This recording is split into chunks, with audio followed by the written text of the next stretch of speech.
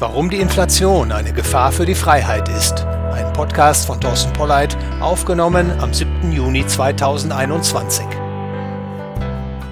Die Staaten haben das Monopol der Geldproduktion. Nicht, weil ihr Geld das beste Geld für Bürger und Unternehmer wäre, sondern weil es den Interessen der Staaten besonders gut dient. Die Hoheit über das Geld sichert dem Staat und den Sonderinteressengruppen, die ihn für ihre Zwecke einspannen, heutzutage sind das vor allem Big Business, Big Banking, Big Tech und auch die Bürokratie, weitreichende Privilegien. Vor allem gelangt der Staat an zinsgünstige Kredite von seiner hauseigenen Zentralbank. Mit dieser unerschöpflichen Geldquelle ausgestattet, kann der Staat sich seine Gefolgschaft erkaufen und so ungehindert in alle Bereiche des Wirtschafts- und Gesellschaftslebens vordringen. Das staatliche Geldmonopol ist ein äußerst scharfes Schwert, mit dem, um mit Hans-Hermann Hoppe zu sprechen, selbst ein Minimalstaat früher oder später zum Maximalstaat wird. Als Monopolist gibt der Staat kein Gold oder Silbergeld, sondern ungedecktes, jederzeit in jeder beliebigen Menge vermehrbares Geld aus. Wie aber stellt der Staat die Akzeptanz für sein chronisch inflationäres Geld bei den Menschen sicher? Er kann dann ungestraft inflationäres Geld ausgeben, wenn die Öffentlichkeit die inflationäre Wirkung des staatlichen Geldes entweder nicht oder nicht in ihrem vollen Ausmaß bemerkt oder wenn die Menschen die erkannte Inflation als hinnehmbar ansehen. Dem Staat muss es also gelingen, die inflationäre Natur seines Geldes vor der Öffentlichkeit zu verbergen, beziehungsweise er darf es mit der Inflationierung seines Geldes nicht zu weit treiben. Der Schwindel darf nicht auffliegen, die Duldung durch die Öffentlichkeit nicht verfliegen. Dazu verspricht die staatliche Zentralbank, sie werde die Inflation, gemessen anhand eines Konsumgüterpreisindexes, um nicht mehr als 2% pro Jahr ansteigen lassen. Und viele Ökonomen, die größtenteils ebenfalls auf der Lohnliste des Staates stehen, loben diese Praxis als gut und richtig. Doch was man der Öffentlichkeit da als Preisstabilitätspolitik verkauft, ist eine Täuschung. In Wahrheit handelt es sich um eine Politik, die den Geldwert gezielt herabsetzt.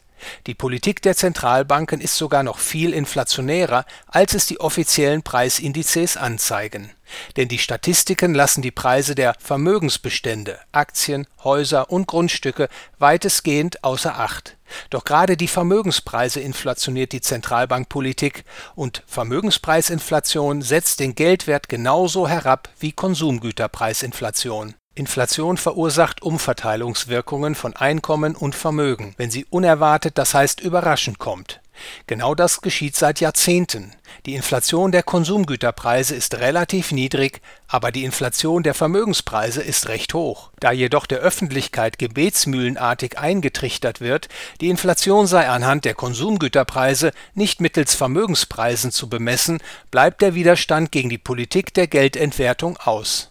Von dieser Überraschungsinflation profitieren der Staat und die von ihm Begünstigten, aber auch diejenigen, die über Vermögensgüter verfügen, deren Preise in die Höhe getrieben werden. Doch jetzt scheint sich die Lage zu ändern. Die gewaltige Geldmengenausweitung, für die die Zentralbanken im Zuge der Lockdown-Krise sorgen, wird für alle sichtbar. Nun geht auch der Preisanstieg der Konsumgüter in die Höhe. Die Zentralbanken reden die Sache klein.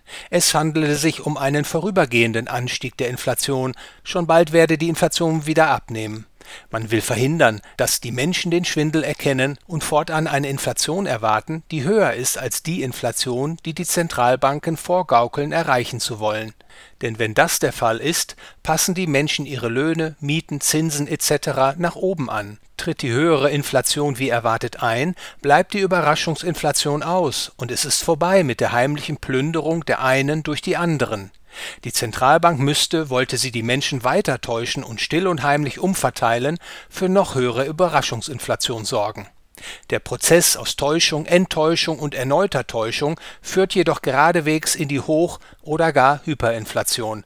Eine pikante Einsicht. Schließlich hängt das Überleben der meisten Staaten der westlichen Welt von der Ausweitung der Geldmenge bzw. der Duldung dieser Politik durch die Öffentlichkeit ab.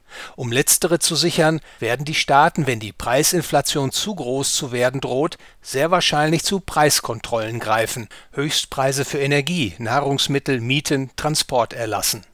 Dadurch ließe sich das wenige, was von der freien Marktwirtschaft noch übrig ist, auch noch abschaffen. Güterknappheit, Schwarzmärkte, Korruption, Vetternwirtschaft etc. wären die Folgen. Und der Aufstieg des unbarmherzigen Überwachungsstaates, der Verstöße gegen seine Diktate entschieden bekämpft und hart bestraft. Viele Regierungen arbeiten mit am großen Neustart, an der großen Transformation.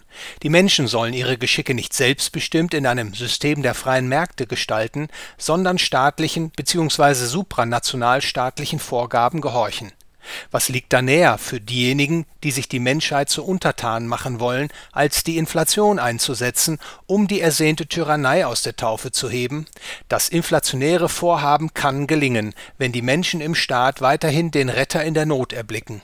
Es kann aber auch scheitern, beispielsweise wenn die große Not der Masse den neosozialistischen Weltumbauplänen den Boden entzieht. Was sich jedoch schon heute mit guten Gründen sagen lässt, ist, dass man den offiziellen Währungen US-Dollar, Euro und Co. so weit wie möglich abschwören, nur so viel als eben nötig von ihnen besitzen sollte.